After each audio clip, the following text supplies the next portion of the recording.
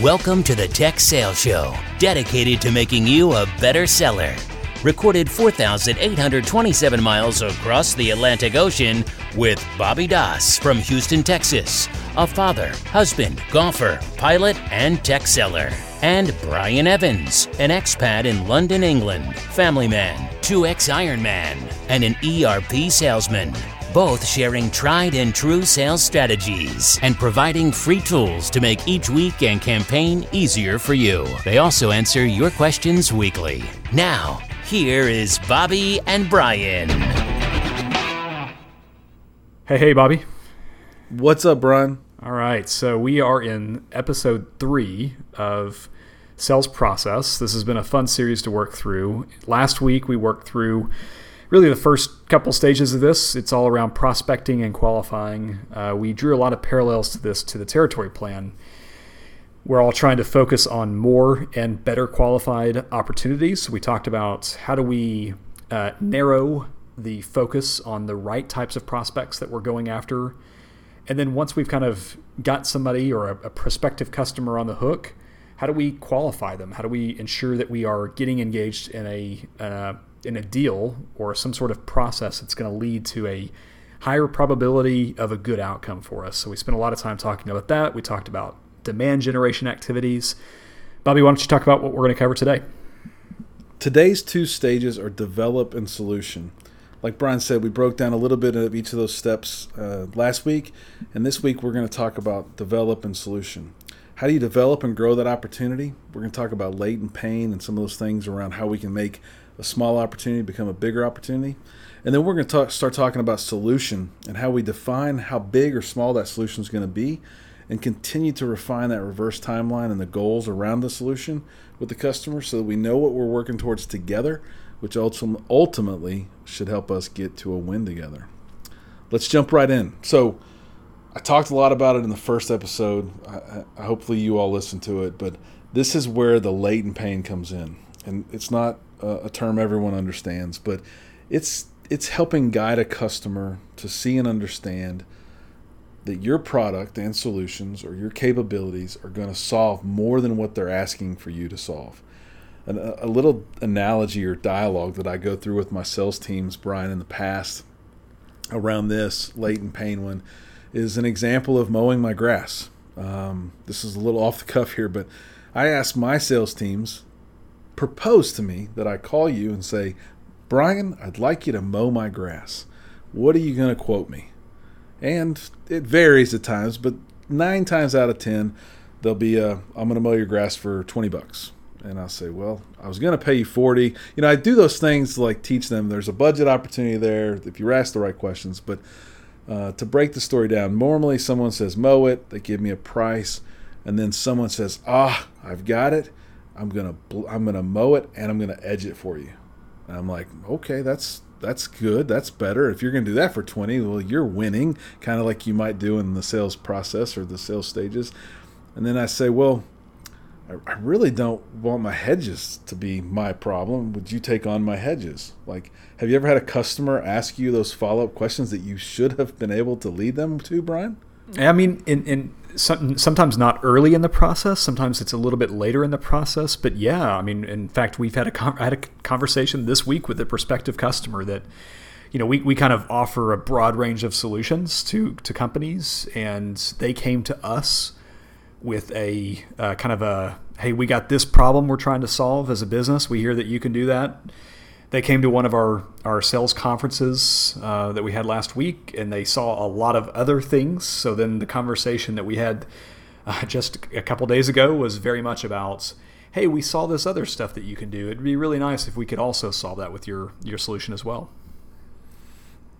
So I'll continue to take that example of mowing my grass as the ask and teach my salespeople or people that I might be mentoring how to really go deep and wide to seek to understand, is this something you're interested in or not interested in? And it's got to be natural. It can't be a list of robotic questions that you ask. But we'll take a long story short. Maybe I'll do a one-off podcast with this example because I really do love it. But at the end of it, I hope to teach my sales team that, one, you should be able to mow, edge, and blow and pick up all the clippings. That's like the minimum you should be offering. But what about those hedges? What about mulching? What about maybe doing some weeding, add-on services that we all get what mowing the lawn people do, but I try to work them into, well, that's normally, even in Texas where it's hot year-round, it's probably only like an 8-month gig. Well, what are you going to do those other 4 months if you were the business owner and you were the sales team? What about a full year-round service that in the winter you'll pick up leaves and rake leaves? And how about if we just turn it into lawn care as a service, and you're going to pay me $25 or $30 a week, 4 weeks a month, that's $120. You let me work all year long for you. I'll do everything. I'll wrap all these other services into it. All those pains the customer wasn't asking you for, but they really do have them, maybe including washing the windows and power washing. And you think of all these other things you could add on. That $120 a month could turn into a $250 a month for 12 months instead of just the $20 cutting your grass every week. That's what I think latent pain. That's a good example, I guess, to let the listeners know what I'm thinking about when I think latent pain. Yeah, and it does two things. One, it makes it incredibly difficult. Let's say that they ask you, Bobby, man, I'm out here, your windows, it's been stormy, your windows look like crap, but look at your lawn. Your lawn is fantastic. Why don't you let me take on your windows? You're like, yeah. All right, that sounds good. It's been on my to-do list. I need to get that knocked out anyway. Like you say, to kind of further that example, they continue to extend the services that you're offering them. These are things that you were going to do anyway, things that you had in the budget anyway. They've now made it really difficult to displace them because you now have somebody that's handling 5 or 6 different parts of running the Bobby household business. So getting them out is going to be more challenging. But they're also setting a differentiator up for themselves as well. They're kind of changing the landscape of competition for them. And no pun intended. Yeah, that's right. Yeah, no, well, look at that. So they're changing the approach to 100%. And like you said, it can't be robotic, it can't be staged. But I found the best way to do this is you have to know a bunch of sales stories. We're going to talk about sales stories in the interviewing section as part of our listener's choice. But it's all about understanding deals that you've won. Let's say that you sell a whole broad range of solutions, like a CDW or an SHI. What does CDW uniquely offer, or does SHI uniquely offer that the rest of the companies don't? Because ideally what you want to do in the develop stage here is you want to change the conversation. They came to market with X pain. You want to change that pain to Y pain. And as it turns out, you're the only one that can solve Y pain. If you can do that successfully and develop, you're going to win this deal. Good call out. The windows is a great example, and we know y'all don't sell window cleaning, but there's something that you sell that is the next thing. It's an add-on. It's an extra piece that we might not think is really key, but it could be that differentiator. And what if they did put out an RFP to lawn care services, and 5 of the 6 people that they put the RFP out to that didn't do windows, and you did do windows, and you helped them write that RFP, and you did windows, who's going to win? And it won't be about price. The other 5 can't even meet the minimum requirements, which is a very powerful thing when it does come time to negotiating. So hope that example helps, but that's what the develop stage is about. First and foremost, finding that latent pain, growing your deal, getting your customer to agree that we're starting to think about a bigger bubble of things we're going to solve. And then as a good sales rep, great sales rep, you don't want to do all the work. So you have a team, you have a customer, you might have a partner. This is where you start developing more lines on that reverse timeline and putting owners beside those things. Think, as an example, if a partner is involved, they should be creating the quote. They should be delivering a proposal. You're helping them. Of course, you're helping them all along the way. The customer, if they don't own any of this process, they're not going to be engaged, and you're going to lose some of that involvement from them. So at least have some things in your reverse timeline that they'll review your presentation before the big demo. I think the second valuable part of this too is how many times I always call this the healthy sales stress, and sometimes it doesn't feel very healthy. But let's say that you're working a number of deals, and you have this uneasiness at night or early in the morning. For me, it's like, I don't know about you, Bobby. For me, it's like 2 a.m. in the morning when I wake up and I'm in a little bit of a cold sweat. It is because, sometimes it's because we're in a really competitive deal and we're down to the wire. You can't change that. That's just the life we chose. But many times it's because I'm not working on a timeline that's been updated or an evaluation process that's been updated. So maybe I started off with a great timeline, a great work back plan, but it's kind of, they always get out of control. They always change. They always shift. But I find that if I don't keep up with that reverse timeline and I allow it to shift and allow it to change and I'm not in control of it, then I feel like that's when I start to get that cell stress turns from healthy cell stress to unhealthy cell stress. So this will really help you get control of the opportunity that you're working. I have woke up many nights and then not been able to fall back to sleep because I start thinking about all those things that need to be done and are they not done. And I'm there and my wheels can't stop turning, so I just got to get out of bed and that coffee pot comes on a little bit early. I will say that this all helps you decide early on, and don't forget, we're in the third stage of 6 stages, so we're kind of halfway through our process, our steps. We should be learning right now if we're going to lose or win this deal, and that's easy to do if you have the customer on some things. Your timeline gets a little bit bigger. You're developing how broad you're going to start building your solution, which is the next stage, right? If we get all that agreed to and we get this timeline a little sharper, we should know how well we're doing in this process and how good of a fit we or our solution is going to be for that customer. And we should be, I would say, almost able to gauge how committed this customer is during this development process.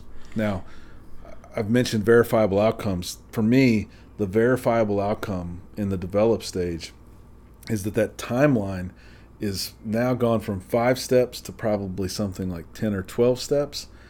And the big one is that that's agreed to and that I now have access to power. If I don't have access to power, someone who's writing the check or maybe it's a IT steering committee or something like that, if I don't have access to that group, I probably won't move my opportunity from the develop stage to the next stage, which is solution.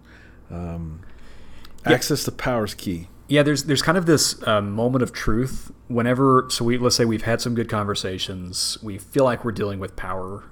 We're still kind of sometimes you're still working to confirm that you're. I'd say you're almost always working to confirm that you're still working with power, because sometimes while we feel like we may have been told that this is the person making the decision, you're still always testing that a little bit, right? But I feel like when you're sending this email out that encapsulates the entire workback plan, the reverse timeline, it's kind of the moment of truth. If you send that to them and they're like, yep, I'm all in, sounds good. Oh, by the way, number 2 on your list here, I've already started working on it. Jody's going to get back to us on that. Number 3, we need to push that back by a week. If you get that kind of response from that reverse timeline, you've represented what actually happened in the conversation, which is always kind of that nervous, before you click send on it. But you got a customer that's in on the process. Again, like you said at the kickoff of the podcast, doesn't mean you're going to win it, but at least you have an engaged audience on the other side. So what I see an average rep do is they'll say, a customer asks me for a quote. They're going to do something by the end of the year. They got end of year money they got to spend. They're going to give it to me, man. I've been friends with this guy forever. He owes me one, man. It's time to pull it in. And I sit back and I'll just think, how much risk is involved that they're not even thinking about, right? For example, how much work gets done the week of Thanksgiving. So let's use this as an example. We'll even give them benefit of the doubt. They're late October. Okay. For them to pull together to have a few meetings, we're going to be right up against Thanksgiving. So what gets done during Thanksgiving? A lot of eating, not work. So nothing gets done that week. Even if your champion/sponsor's working that week, his boss ain't working. The people that are helping with the technical aspects aren't working. So forget that week. Yeah, they're not routing purchase orders that week. For sure. Then you got 3 weeks before Christmas and New Year's, which most companies are shutting down nowadays in the States during that time because no one's working at all anyway, so they're giving them some extra holiday time as a benefit. And you got 3 weeks to not only win, close, sell, get POs, process the order, all that. Out of late October to December, you're talking 5 or 6 work weeks at best. it's going to be a crappy deal if you pull something across the line. That's just not going to happen. So think about how much risk is there. Start building in those holidays, start getting the customer to buy in, and you'll know how well off you're doing. After you've developed all that, and you've agreed that you've got this and you're ready to go, the next stage is solution. The solution is really where you're building the final bubble that you guys have agreed to work on and work towards an outcome that's going to be valuable to the customer. I think if the customer can see this bubble, this range of stuff that you're working towards selling them as a solution that's going to, one, create value for them, reduce risk, save them money, make them money, then you've got a really good shot at winning. So assuming you're working through your reverse timeline and you guys are working on building the parameters by which you're working within to build the solution, I think this is where you start doing more demos, you start having more technical conversations. Maybe you run a POC here. Lots that you can do at this stage, but solutions where you're defining what you're accomplishing with the customer. Yeah, I think about a few things here too. I think about this is where we're starting to rationalize what the project looks like. So maybe we've made some suggestions in the develop stage, like, hey, we think we could solve this problem also with this, and we've kind of expanded the scope a bit. And you've kind of suggested these things over conference calls or face-to-face over coffee. But you want to, at this point, you're starting to actually help them rationalize what their life could be like with your solution or group of solutions. But there's kind of a second dimension to that too. There's a business case, whether that's a business case that is a 2-sentence business case they bring up to the CFO, or a 20-page business case they bring up to the president or board of directors. Wherever you're at on that spectrum, there is a business case being made about making a change, about buying something different, no matter how big or small this purchase is for this customer. So that with that business case comes what kind of value should they expect to get out of the system, and then what is the costing around it too. So those are kind of the three things I'm thinking about. I'm thinking about, let's bring it all together in kind of a demonstration that helps them see it end to end. Let's talk a little bit about the business case, again, whether that's just a 2-sentence business case, and then let's really start to get hard on the numbers to make sure that are we in the right ballpark here? Is this a customer that could afford what we're selling our wares for? I'll give a bonus tip here to all the listeners. This is where I start thinking about things that I'm going to be able to negotiate with in the later stages, which we're going to talk about next week, right? When we're closing this deal and negotiating, we've done what you just said, Brian, and demonstrated and agreed upon what we're going to sell the customer. Just as an example, we'll use Microsoft. It's a multi-year agreement. It's 3 years. It's 1,000 seats. It's got X, Y, and Z in the agreement. Well, in my mind, I'm thinking they're going to have some ask. Maybe it's price. Maybe it's length of contract. I build these guardrails here. I know what I can be a little flexible on. Maybe it is price. Maybe it's on length of contract. Maybe it's adding a SKU that I want to add to get them to grow into the future. This solution framework, this circle that in my mind I've built around what we're building to achieve together, this is also a time where you can start thinking about those negotiation pieces later on down the road, which I guarantee you the customer's probably thinking about what they're going to negotiate and ask for. So it's good for you to start be thinking about too. But once you've agreed on that size, that's where you'll know where you're going to be up against come negotiation time as well. Yeah, and if this is a new customer and you're going to be signing a new set of contracts, then when we talk about on the develop stage, we talk about the reverse timeline. You got to make sure that, of course, that you're talking about new contracts as the NDA part of this as well. All of that needs to be built in and thought through. And unfortunately, I'm up against one of those right now where I thought I played it right. I had a partner involved. I was working on a piece of hardware that I was going to loan the partner so they could put it on site with the customer. The partner can't deliver our services in this case, and I didn't have the contracts in place with the customer to be able to do those services, or so we could do those services to install this piece of hardware, and we are now 4 weeks behind. And it slipped for lots of different reasons, but to be truthful, I screwed up. I made a mistake. And so great example, great call out there. Have that in your timeline and make sure those are getting reviewed by legal so that you don't have something like that slow your process down for sure. I think in a technical sale, much like I'm in today from a storage, big high-end storage capacity type world, if you have to start be thinking about, am I winning? Am I checking all the boxes that they need to accomplish? Again, I'll use my world as an example. It's got to be all flash. It's got to be this resilient. Does my box do those things? Quite often you can hear here when their competition is giving them FUD about your wares or your stuff, how engaged are they with that competition as well. And you got to be starting to think about, am I going to get this technical win? We'll talk about that next week in more detail, but you should be able to start hearing some of those things here as your reverse timeline progresses as well. I like that. I think along the same lines, I always think about, and I know in this political climate, this is this sentence means something different now than it did 2 years ago even. But one of the great sales managers I used to work for said, we want to make sure we have a lot of hands on the murder weapon here. And in some cases there is a lot of value in having, whether it's executives touch your prospective customers, whether it's having deep technical people speak with their deep technical people, whatever your repertoire of executive touches or technical touches or functional touches, what can help you bolster this sell? This is very much part of the solution stage, because if you can start to get deeper alignment with the customer to whatever product you're selling, you're going to improve your chances. You're going to continue to improve your odds in this process. That's one of those things that I just did not like in my early days of sales, and I have learned to get as many people in the boat with me as possible and make sure they're emotionally attached. And I'll tell you, in a pricing world, no matter where you're at in your sales career, when you have to go ask for special pricing on any deal, and the person that's going to be the ultimate approver of that has not been involved or touched that deal, it's going to be harder to explain it to them. But if they were in town and you took them to see that customer and they remember, I remember meeting Brian, yeah, I'll do him a favor. Much easier to get that special pricing approved for sure. 100%. So have a list of those things. It's always oh my gosh, I can't believe that person was such a big help to me 6 months ago. I can't believe I didn't think of grabbing that person to introduce them to the customer.